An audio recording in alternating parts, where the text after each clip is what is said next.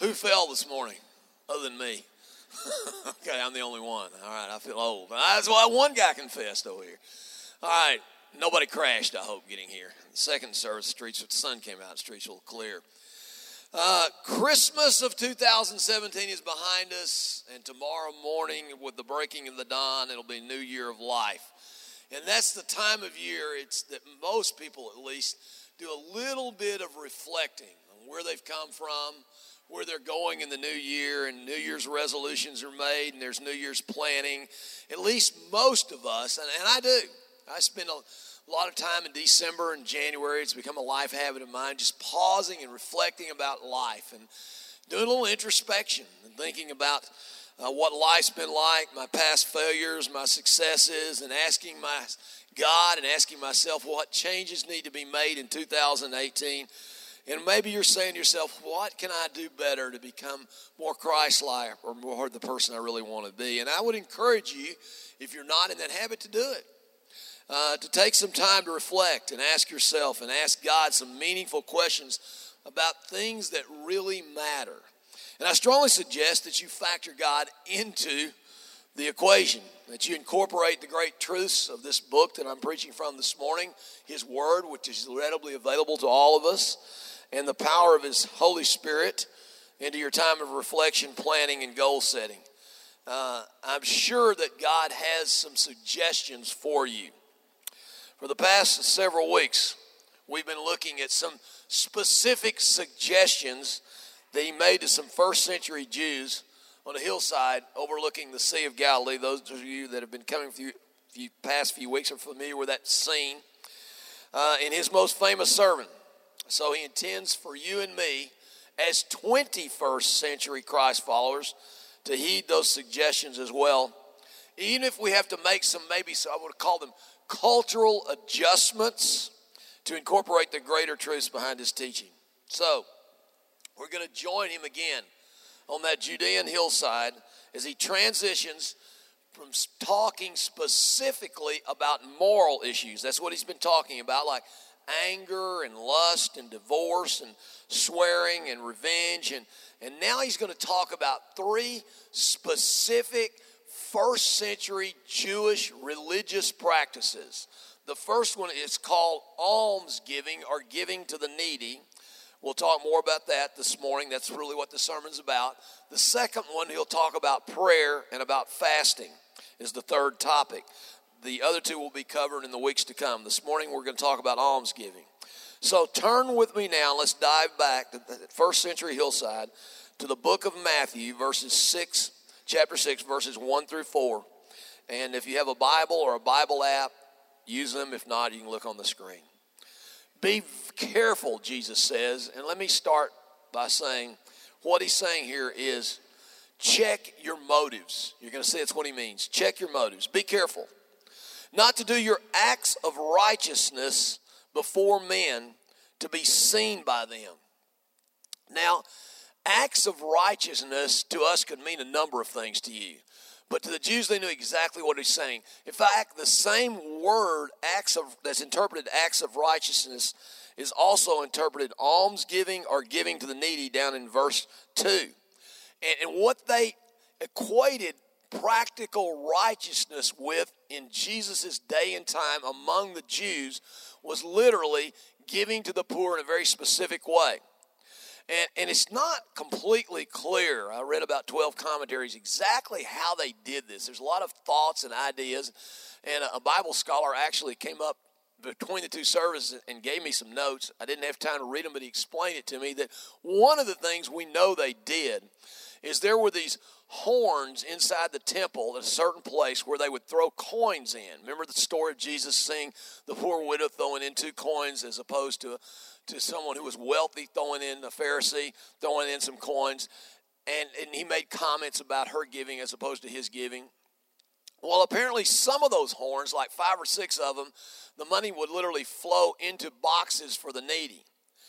And that wasn't required giving. And that the giving that was required was to these other types of things, like to support maybe the people that took care of the temple or things like that.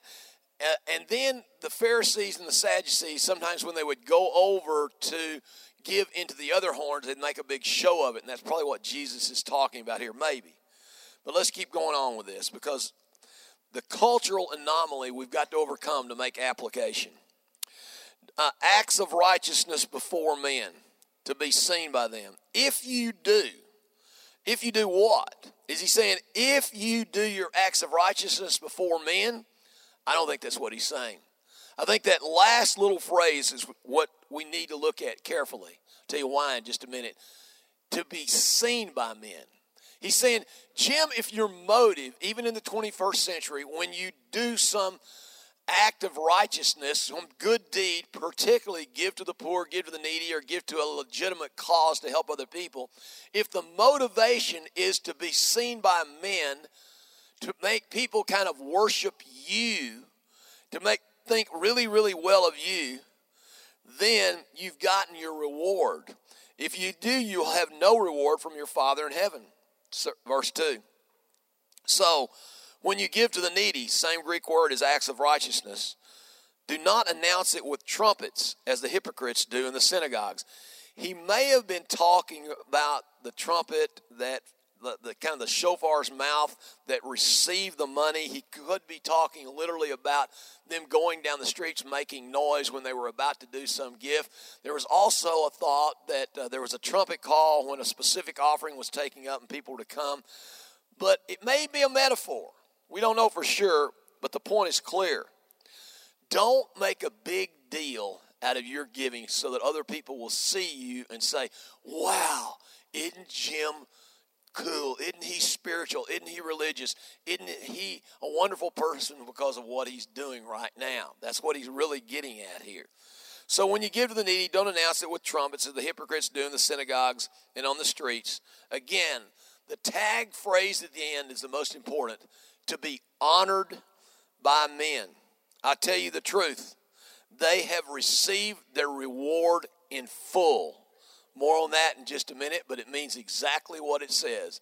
He's saying, you ain't getting no more credit or reward from me. That's the Southern Hick version of that, okay? You've gotten your full payment for what you did, your act, being honored by men. But when you give to the needy, now he is going to use a figure of speech.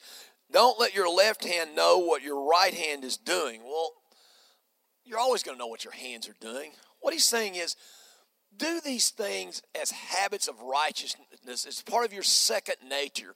Learn to be sacrificial and generous as you go through life so that you're not constantly thinking about, I'm doing something right now that people ought to give me credit for and God ought to give me credit for. He said, just do it in the normal everyday flow of life. He's using a figure of speech. Oh, by the way, some of you are old enough to know what this means.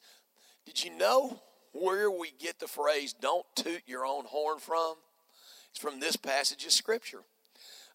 That's what it means to toot your own horn, to try to draw attention to yourself. Some of you are going, what in the world are you talking about? But it's a phrase that's often been used when people try to draw attention to their own good deeds. Don't toot your own horn, it said. So that your giving may be in secret, then your Father, who sees what is done in secret, will reward you. And in some translations it says he'll reward you openly. Okay, more on the passage now. Jesus is giving these first century Jews some practical advice on how to practice their faith in the first century. Again, there were 3 activities that were at the core of their day-to-day religious practices. This is kind of separate and apart from them going to the temple on the Sabbath, or the synagogue if they didn't live in Jerusalem. It's separate and apart from them keeping, I'm getting a feedback. Can I put this thing down? Is my other mic working? No, still not working. Okay. If you were a good Jew, you kept all the religious festivals. You did all the sacrifices and all these other things, but there were 3 other things you did when you weren't in some kind of sacred assembly or going to the temple or going to the synagogues, and these were done on a regular basis. And one of them was this idea of giving to the poor, or almsgiving. The other 2 were praying and fasting. Now, note something. Jesus is taking for granted that they and we will practice the spiritual disciplines of giving, praying, and fasting. That's why he says in verse 1, when you give. In other words, when you give to the poor, when you give to the needy. He doesn't say if you give to the poor, if you give to the needy. In verse 5, later you'll see next week, he's going to say, when you pray, Jim, not if you pray. And strangely enough, when you fast, not if you fast. He's saying, don't be showy or pretentious with your giving, your praying, and your fasting. Some of you that are really astute may be remembering something that Jesus said earlier in his sermon that seems to contradict this passage of Scripture. And we need to take Scripture as a whole. So let's go back and review it and be intellectually honest and try to make sense of Jesus' earlier statement. If you'll recall Matthew 5:16, what Jesus says. Remember, he's talking about the fact that he wants his ethos, his value system, to be known to the world. We're supposed to be salt and light in the culture. And so how do you go about life letting people know that giving to the poor is something Jesus did when he was here on earth? He had a money bag. Judas stole from it where they gave money to the poor. And he created food for hungry people. Jesus cared about people in need. He did. And so he wants that ethos to permeate the culture. Well, if you have to do everything in secret, you're bound to be saying, how can we ever do that? Because he said in the same way, let your light, your good deeds, shine before men, so that they may see these good deeds and praise your Father in heaven. The point has to be related to your motive or your attitude. That must be what he's getting at here. And we'll look at a specific example of that now. Let's go to the book of Acts. Let's go to the early church in the first century, the earliest days of the early church. And we're going to look at, in just a minute, a scary passage of Scripture. But first, let's look at one that's not so scary. And let me just set the tone for you. This is before there's been any persecution of the early Christians. This is the purest, funnest, sweetest days of the movement.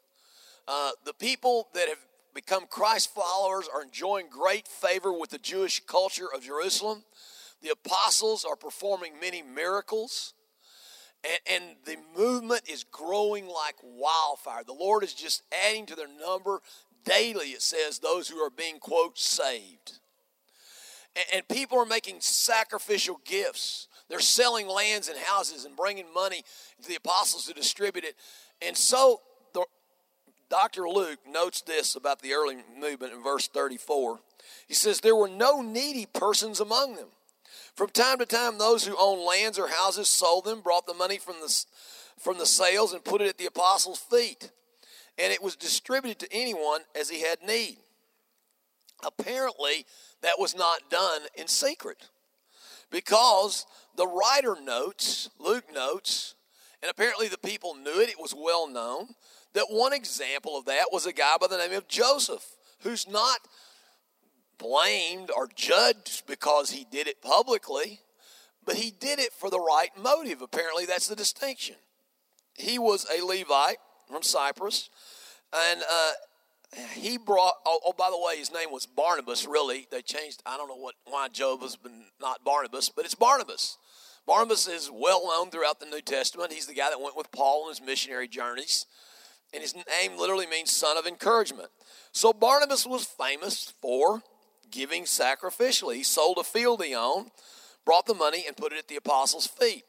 That's an example of someone giving a gift for the poor, doing it in a public kind of way with the right motive, and being noted and commended for it and not being judged for it. Next case in point that gets a little scarier. Ananias and Sapphira, chapter 5, verses 1 through 11, the very next verses in the story of the early church. They sold some land, and they brought the money and laid it at the feet of Peter. And apparently they had seen the recognition that Barnabas and maybe others had gotten from the giving of the gift, and they were giving with the motive of getting recognition.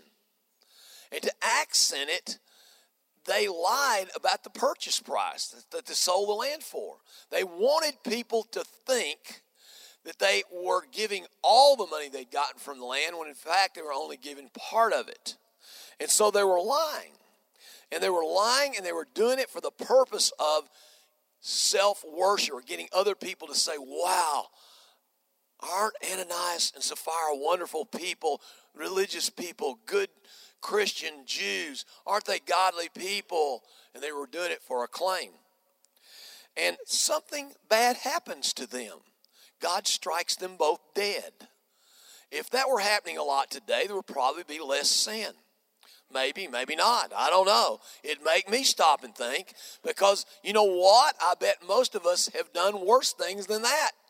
I have at some point in my life. Thank you, Jesus, you hadn't struck me dead.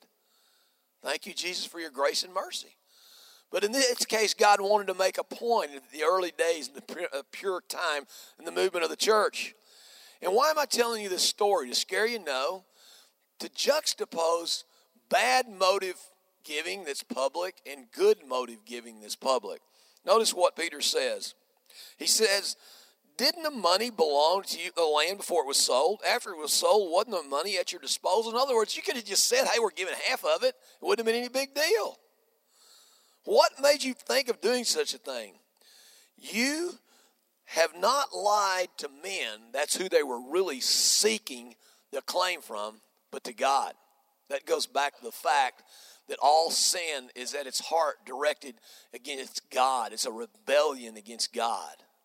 All right, let's keep moving with the story. I wanted to illustrate the fact that it's not all about public giving, it's about motive. The word hypocrite, in Greek, it literally means an actor of that day. It's what it meant in that day and time, who wore a mask, pretending to be something that he or she was not. In this case, it would be pretending to be someone who really cared about the poor and who had gratitude for God. Jesus is referring, when he uses the word hypocrite, primarily to the Jewish religious leaders of his day. Let's read John 12:43 and let you think I'm not telling you the truth. There were a group of Jewish religious leaders, it says in the verses before this, that were coming to Christ. They were kind of secret Christ followers. But they didn't want to come out and announce they were really Christ followers. They believed Jesus was the Messiah, that he'd been resurrected from the dead.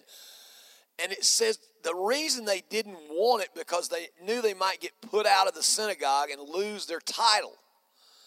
And it says this, for they love the praise from men, the worship of themselves, more than the praise from God.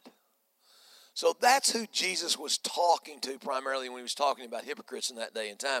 But still, it's transferable. We all ought to be checking our motives. Again, in review, to the Jews, almsgiving was a formal religious activity. It's a cultural anomaly in ways to us, difficult to compare it to any kind of religious practice. But what Jesus is addressing is showiness or seeking esteem from other people, coupled with, and this is subtle, it's not stated exactly, although it's stated in other places in the Old and New Testament, and we're going to go there in just a few minutes, coupled with a lack of concern for the poor and a lack of gratitude toward God. The issue is, are we, are you, am I, acting, posing, or seeking attention when we give to a needy person or a worthy cause? Or is our motivation primarily to help people in need and to please God? Again, the primary issue is not really whether anyone sees you. Jesus is asking Jim, and he's asking you to examine our motives. Examine our motives. Superficial behavior is often contrasted to personal righteousness in Scripture. Let me say that again. Superficial behavior is often contrasted to what's called personal righteousness in Scripture.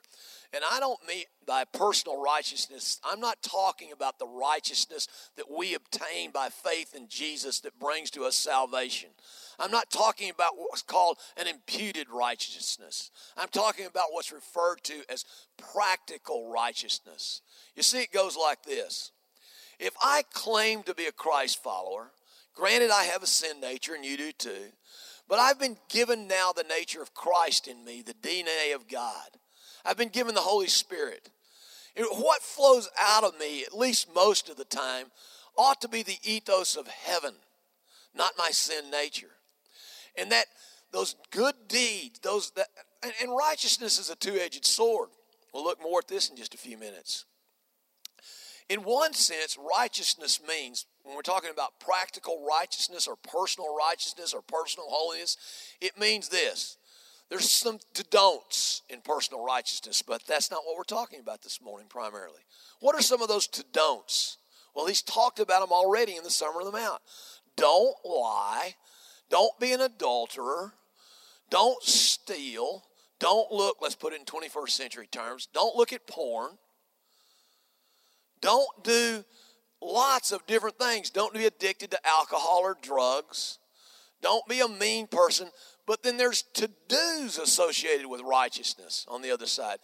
And he's talking about proactive righteousness. And proactive righteousness manifests itself in a lot of ways.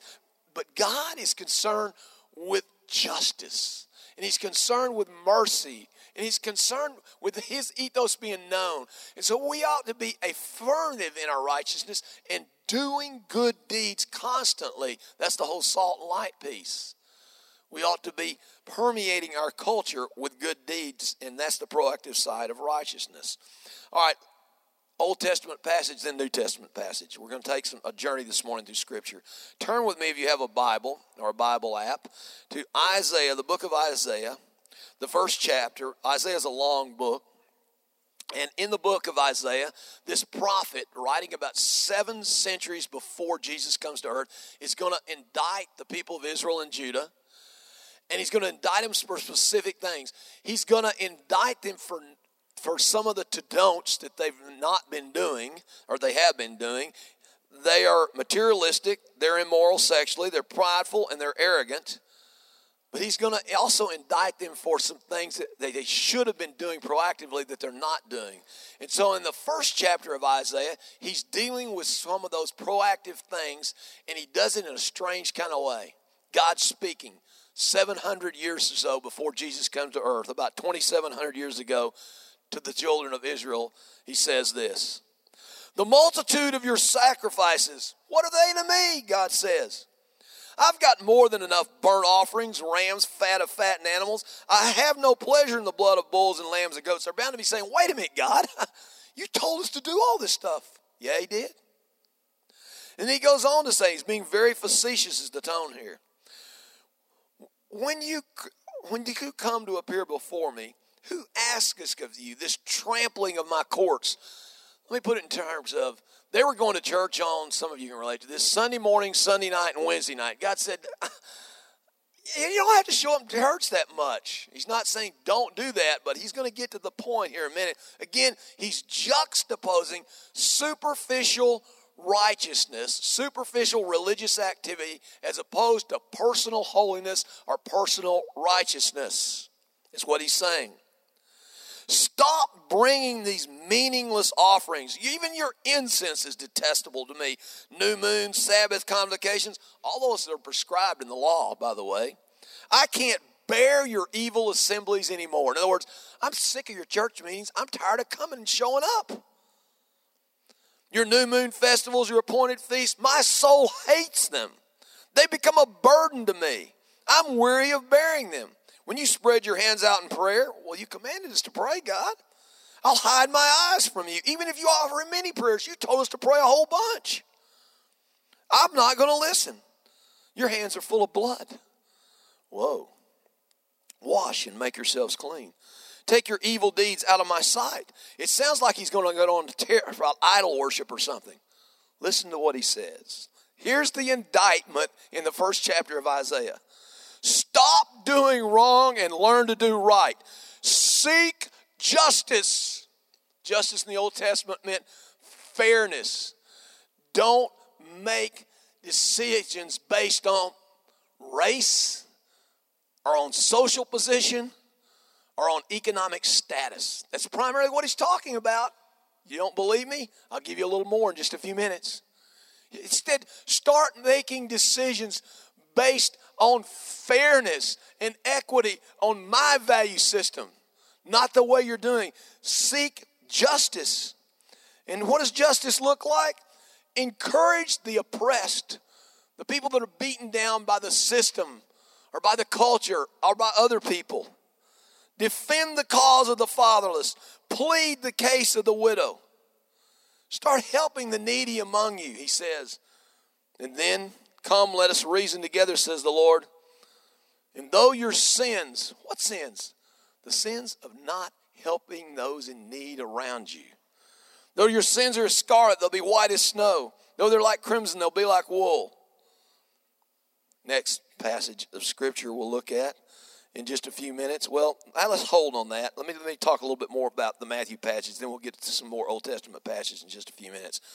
The Greek word for full payment is a commercial term. It's adeko. It literally means like you take a bill of sale and stamp it, boom, paid in full. So what God says, when you do things to be seen by men, I stamp, boom, paid in full on that. I don't have to worry about rewarding you for that ever. I don't know what rewards look like. God says I'm not going to honor it. In regards to rewards, he's saying this. There is no reward from God for those who seek rewards from men. Let me say that again. There is no reward from God for good deeds for those who seek rewards from men. It's not clear whether he means rewards in this life or in the one to come, or in both. But the Bible promises rewards for this type of activity. We'll give you an example in just a few minutes. For all the above in many places. Again, almsgiving is just one example of a good deed or a righteous deed. Ephesians 2:10 tells us one of the reasons we were put on this planet, to shine, to do good deeds. God prepared good deeds for you. He had you in mind doing good deeds before you were created. That's why we were put here. To spread the goodness of God, the fragrance of heaven, the ethos of heaven, if you will, around in the culture. It's one of the reasons we were created. It's what I've called and what we call practical righteousness again. The focus here, though, is on who's getting the glory. Primarily, you or God. Jesus is trying to bring me face to face in this passage with my own sin nature. My own need, if you will, and your own need, if you will, we think, for others to worship us. If that sounds too strong, let's go back to the wilderness for just a minute. Remember Jesus, 40 days of fasting, and Satan shows up? This concept of self-worship or getting people to worship you and adore you and think you're great, who's the author of that? Well, what was Satan trying to get Jesus to do out there in the wilderness? Bow down and worship him. And so what Jesus is getting at here is that motivation of even doing good in order to get people to worship you. Now there's a subtle difference, and we're going to look at it in just a few minutes, between having a good reputation, which is said to be desirable, by the way, in Proverbs 22:1, and just seeking glory and honor for ourselves. Old Testament again. Proverbs 19:17. Proverbs 19:17. This is stated dozens of times in the New and in the Old Testament. God promises blessings to generous people who give to people in need. Over and over. I've told you before, I think it's a universal principle. I think it applies to Jews, Muslims, Hindus, agnostics, atheists, Christians. Maybe it doesn't, but it sure appears to from my own life experience. He who is kind to the poor lends to the Lord himself, it says in Scripture, and God will reward him. Same thing Jesus said in Matthew for what he has done. Next passage of Scripture, one I've gone to before. One of my favorite books in the Old Testament, most of you know, is the book of Job. So if you want a definition of righteousness, what it means to be righteous and just, I strongly recommend 2 chapters of the book of Job, 2 sections of 2 chapters, Job 29 and Job 31. I'm going to read a few verses from one of those 2 chapters this morning because this concept of practical righteousness is very, very, very important to us to get. And what's happening here, if you'll recall, is Job sitting outside of town on a garbage dump. He's covered in boils and sores. All of his kids are dead. His wife's kicked him out of the house and told him to curse God and die. And his theologian friends have come out to try to find out what his sins are. And he's in a position not of bragging. He's got nothing to brag about. He's lost everything. And he alleges that this is the sovereign hand of God for some unknown reason, and he's right. And God shows up later and says he's right.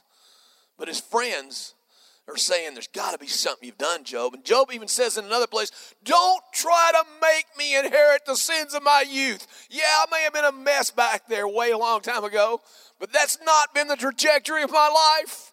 And I will not inherit those sins. I can change. You can change. Job says, I have changed. And here's what my life has looked like. And he's defending his integrity. And when he begins his defense of his integrity, he says some things about those to-don'ts. And he says, I made a covenant with my eyes not to look at a woman lustfully and all that other stuff. But then he gets to the heart of the matter where he spends the most time. And here's what it looked like 2,000 years before the birth of Christ. And here's what it looks like 2,000 years after the birth of Christ to be practically righteous. Verse 11, whoever heard me spoke well of me. Well, why did they speak well of Job? Why would they speak well of him? And those who saw me commended me. Job says, I had a good reputation is all he's saying. I used to. Why? Because I rescued the poor who cried out for help, the fatherless who had none to assist him, and the man who was dying blessed me. And I made the widow's heart to sing.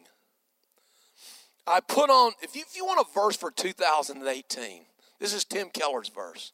I recommend it to you. Check out Job 29:14 if you want one for 2018. He said, I put on righteousness as my clothing. It became a second nature for me to do these things, to give to, when I saw a need to give if I had means to give. So righteousness became part of my clothing. He said, justice was my robe and my turban. Again, when we talk about justice in the Old Testament, we're not talking about punishing people. We're talking about merciful, justly treating other people with respect and dignity, regardless of their race, regardless of their socioeconomic status, regardless of their ethnicity, regardless of anything. It's treating people fairly, not with privilege. That's what he's saying here. Justice was my robe and turban. I was eyes to the blind. I was feet to the lame. In other words, he helped people with disabilities. I was a father to the needy. I took up the case of the stranger. And I'm not trying to make a political statement. It's clear he's talking about aliens living in the land. Does that resonate? He's not saying who should get in or who should get out. He's not concerned about with politics. But when there are people around me that I can see and meet their need, if they're immigrants, if they're not Jews, if they're not, and you know what? Job wasn't even a Jew. He was before the whole Jewish thing. He said, I still was meeting their needs too. Immigrants, needy, disabled, strangers. And he says, I broke the fangs of the wicked. Who's he talking about? He makes it clear later. He's talking about wealthy oppressors. He said, I broke the fangs of the wicked and snatched the victims, those in need, from their teeth. He's opposing systemic forms of injustice in his culture. That's what Job's doing. Check it out. More in chapter 31. I won't read the rest of those. So that's a definition of practical righteousness in the Old Testament. It gets scarier in the New Testament. Turn with me to Matthew chapter 25, verses 31 through 46. This is a scary passage of Scripture to me. I like passages of scriptures that talk about heaven that go like this. I'm a career criminal hanging on a cross.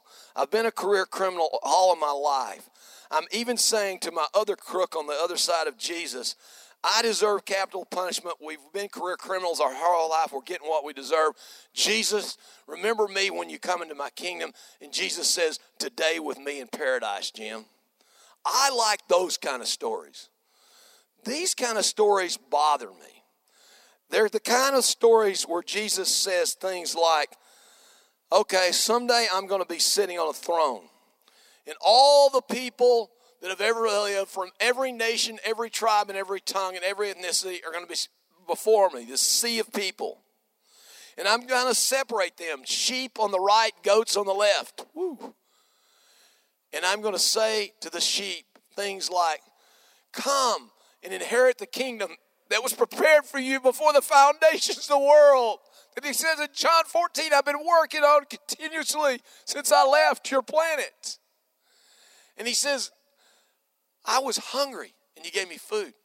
I was thirsty. You gave me something to drink. That's why I'm letting you in. That's what he's saying. I was in prison and you came and visited me.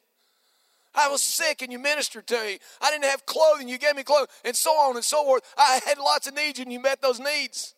And they're saying, Lord, not many of us here that were first century Christians. We never saw you on the planet. And he says, yeah, you did. When you did it to the least of these, that's what he calls that group of needy people, I considered you doing it unto me. And then the goats, he's going to say the opposite. And you can read that. He sends them to away to a place of eternal punishment because they did not meet the needs of people around them. Then he says this in the last verse of this section. The goats will go away to eternal punishment, but the righteous to eternal life.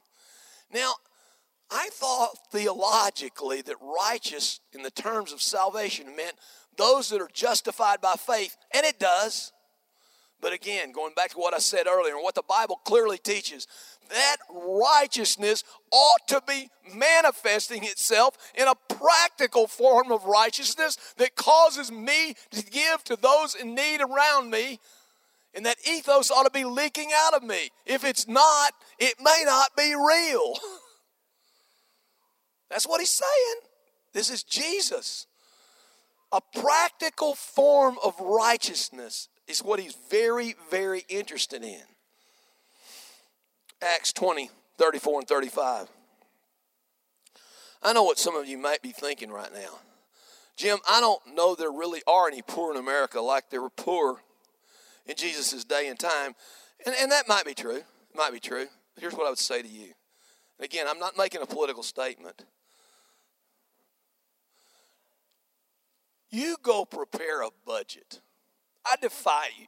This afternoon when you get home, you get a world for a single mom making minimum wage with 2 kids and living in America.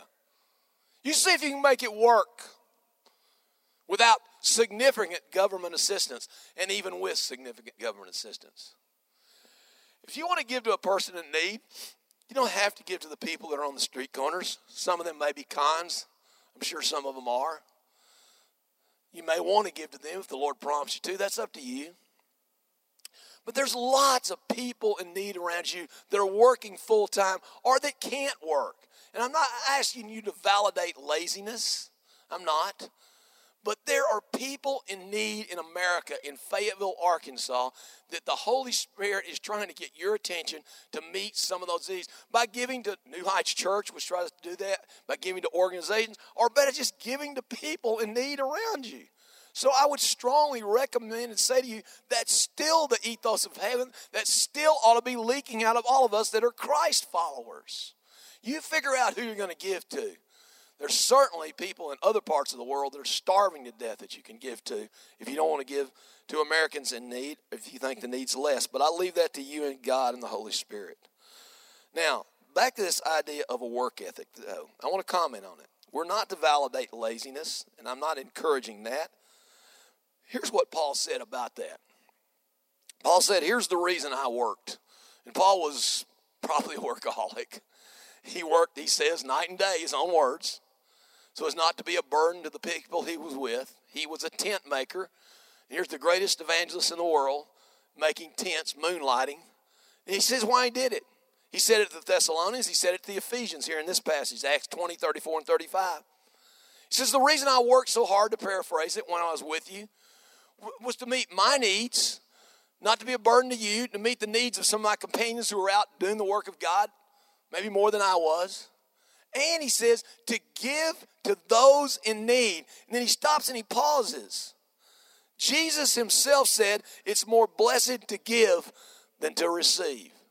So he's encouraging working hard to make a living, and he's also encouraging giving away some of that to people who are in need. Practical applications and suggestions.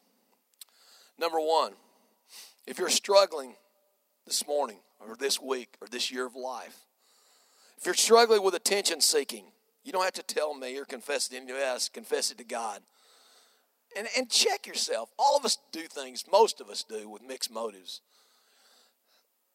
If you're struggling with attention seeking, the best antidote, number one recommendation, is to spend more time focusing on Jesus and his sacrifice that he made for you. Ask God to develop an attitude of gratitude in you and participate with the Holy Spirit in redirecting your thoughts toward him as you give to anyone in need or any good cause. Matthew 25, that parable of the sheep and goats, clearly teaches us that when we give to the least of these, he considers it giving to himself. Mother Teresa said that she saw in the faces of the poor of Calcutta Jesus. She saw Jesus in the faces of the poor as she ministered to them. Her motivation for pouring out her life was gratitude. That was her primary motivation. It was what I would call a first commandment, a vertical motivation. She saw herself ministering to Jesus. And you know what? She had biblical support for that position. Closely related to that first suggestion, number two, develop a habit of daily personal worship. Not just Bible reading and not just prayer where you're asking, those are important too, but daily personal worship of God. Learn to tell him you adore him and tell him why you adore him every day of your life, even if it's just for a minute or two. Learning to adore and worship God passionately through song or through words or through reading scripture back to him will cure a lot of your self-consumption. It's helped me with mine. It will help you get over your love affair with yourself as you fall more and more in love with the lover of your soul, Jesus Christ. Third suggestion, an antidote for self-consumed giving, is to become an expert in spotting other people's needs. Get the focus off the act of giving, maybe, and start looking at what other people's needs are around you, and then learn to develop joy. It's okay to feel good about doing good. Learn to develop joy in trying to meet other people's needs.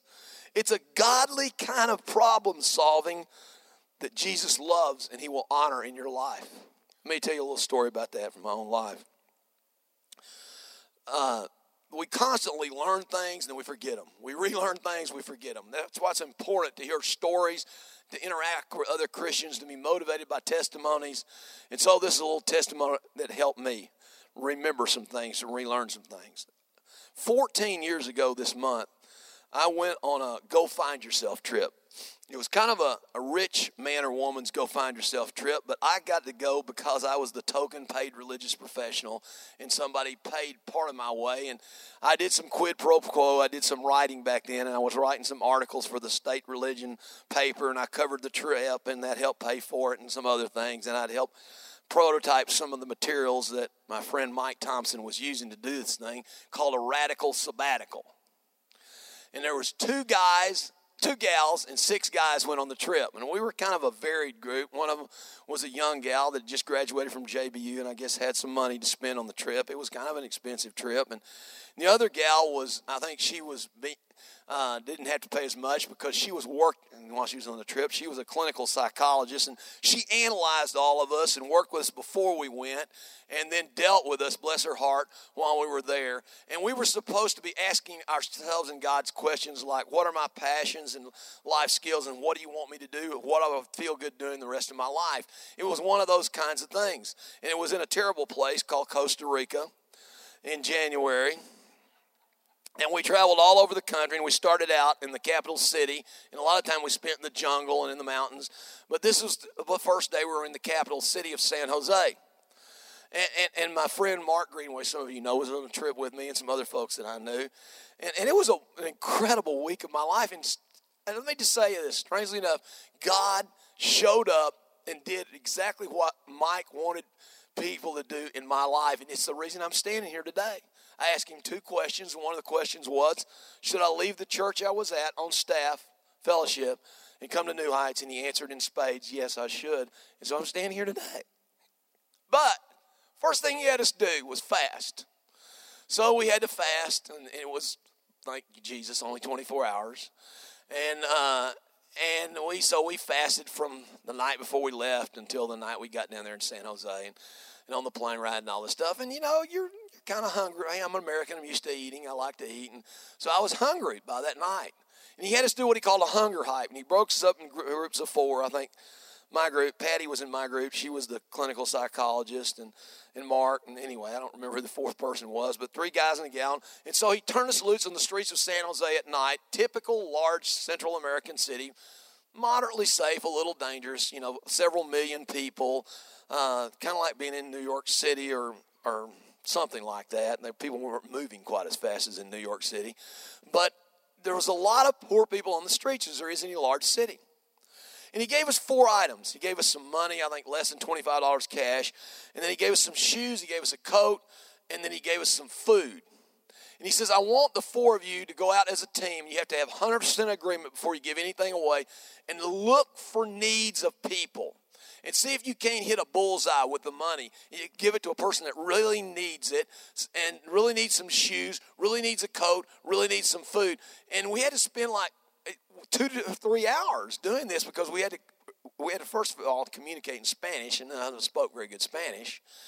And then we had to observe and study people and really get our minds off of ourselves and our little hungry bellies and start looking at other people who had more serious needs and trying to meet those needs. And wow, when we were done, it was incredibly exhilarating, gratifying.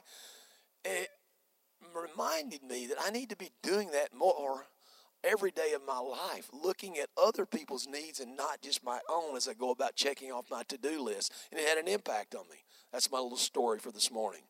Next point. Last one. Every morning in your time alone with God, I strongly suggest developing a habit of reminding yourself of a great spiritual truth. God sees and hears everything. Everything. Let's go to Psalm 139, Old Testament first. I've been going back and forth. So let's go to Psalm chapter 139, David speaking and writing about 1,000 years before Jesus Christ would come to the earth. And he says this, O Lord, you have searched me and you know me. I mean, you really, really, really know me. Here's how well you know me. You know when I sit down and when I rise. In other words, every time I get out of my chair, put it in 21st century terms, at my desk, you're aware I just stood up. Every time. You know, every time I sit down or I stand up. And you perceive all of my thoughts. You're way up there and you can read my mind and you're doing it all the time. Woo. You discern my going out and my lying down. You know when I leave the house to go to work and when I come back and go to bed, he's saying. You're familiar with all of my ways or my habits and my customs, my good habits, my bad habits, my good relationships, my bad relationships. You know all that. And before a word is on my tongue, you know completely what I'm about to say. That really scares me because it says in another place, I'll be held accountable for every idle word spoken. Wow. Is that really true? The writer of Hebrews, going back to the New Testament, puts it this way. He starts out talking about the importance first of the Word of God. Then he switches to God himself. Let me read it to you. For the word of God, Hebrews 4:12 and 13, is living and active, sharper than a double-edged sword. It penetrates even to dividing soul and spirit, if we'll read it. Joints and marrow. It judges the thoughts and the attitudes of the heart. Then in verse 13, switching to God himself. Nothing in all of creation is hidden from God's sight. Everything is uncovered, laid naked is the thought, and bare. Laid bare before the eyes of him to whom we must someday give an account. The fourth suggestion is this. Just say to yourself every day, numerous times throughout the day, beginning in your quiet time, God, I know you're watching. I know you're right there. And before you utter a word, remind yourself, God, I know you're hearing what I'm about to say. That's a scary thought, but it's a fact. We need to be constantly reminding ourselves of that fact. We live, we act, we think, we create, we work, we curse, we speak and interact with other people in the presence, in the intense relational presence of an all-knowing God that knows us intimately. Someone else put it this way, and I love this thought. We need to live and perform for an audience of one. An audience of one. It's okay to look forward to the day. I do, more and more and more. I long for the day that he'll say to me, well done, good and faithful servant. Or, good job, Jim. Come on in. Enter the joy of your master. The supreme matter of life is your relationship with God. It's the first commandment. That's the supreme matter of life. He valued you enough to lay down his life to reconcile you to himself. How much do you value him? That's at the heart of all this. Our giving and all of our good deeds, all of our religious practices should reflect first and foremost a concern for our relationship with the lover of our souls. And secondly, and closely related, it should reflect a great value and esteem for the people he created and came to die for and reclaim. The second commandment. In the end, nothing else is going to matter but God and people. That's it.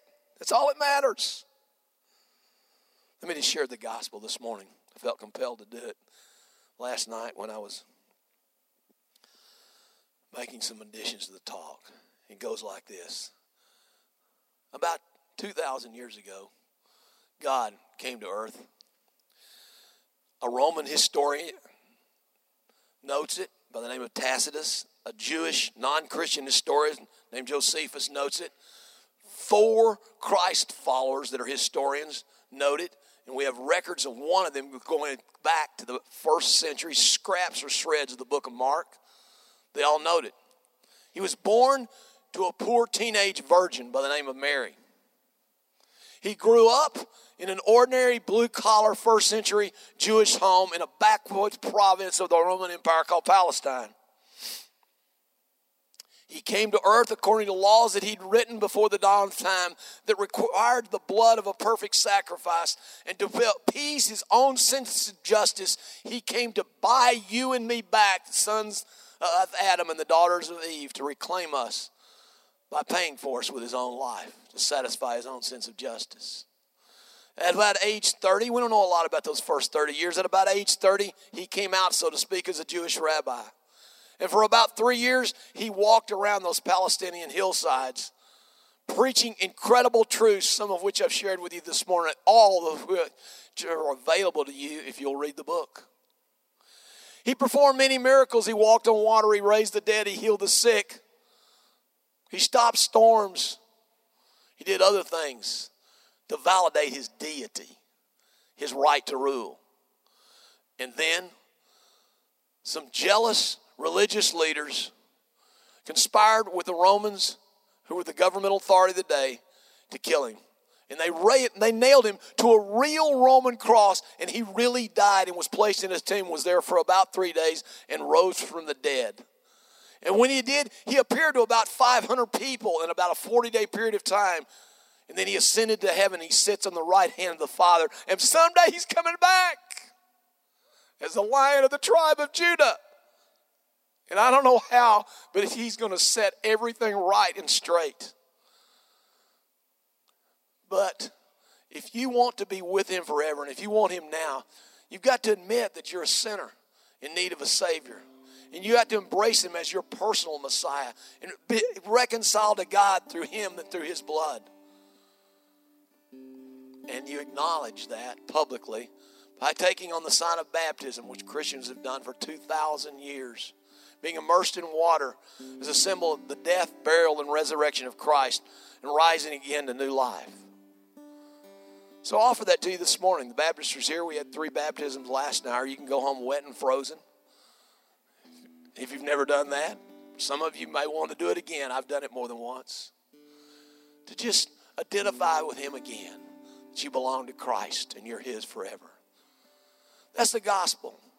You have the opportunity to do what Christians have done for 2,000 years, to come and pray with your brothers and sisters about that or anything else this morning. If the prayer team is out there, come on up and start scattering around the room. We have the opportunity to take communion if Christians are commanded to do regularly in remembrance of his sacrificial death. In our case, the grape juice. Some churches, wine. Doesn't matter. As a symbol of his blood spilled for you on a Roman cross about 2,000 years ago. And the wafer or the bread representing his broken body. You can do that around the room this morning as Christians have been doing for 2,000 years. We offer that to you. Go pray for someone if the Holy Spirit's telling you to do, or if you've got a word for them. This is a ministry time. You're free to do that here. We're a weird church, and we really do those kinds of things. And you have the opportunity to do this. Let's stand and engage him right now. That Jesus in worship.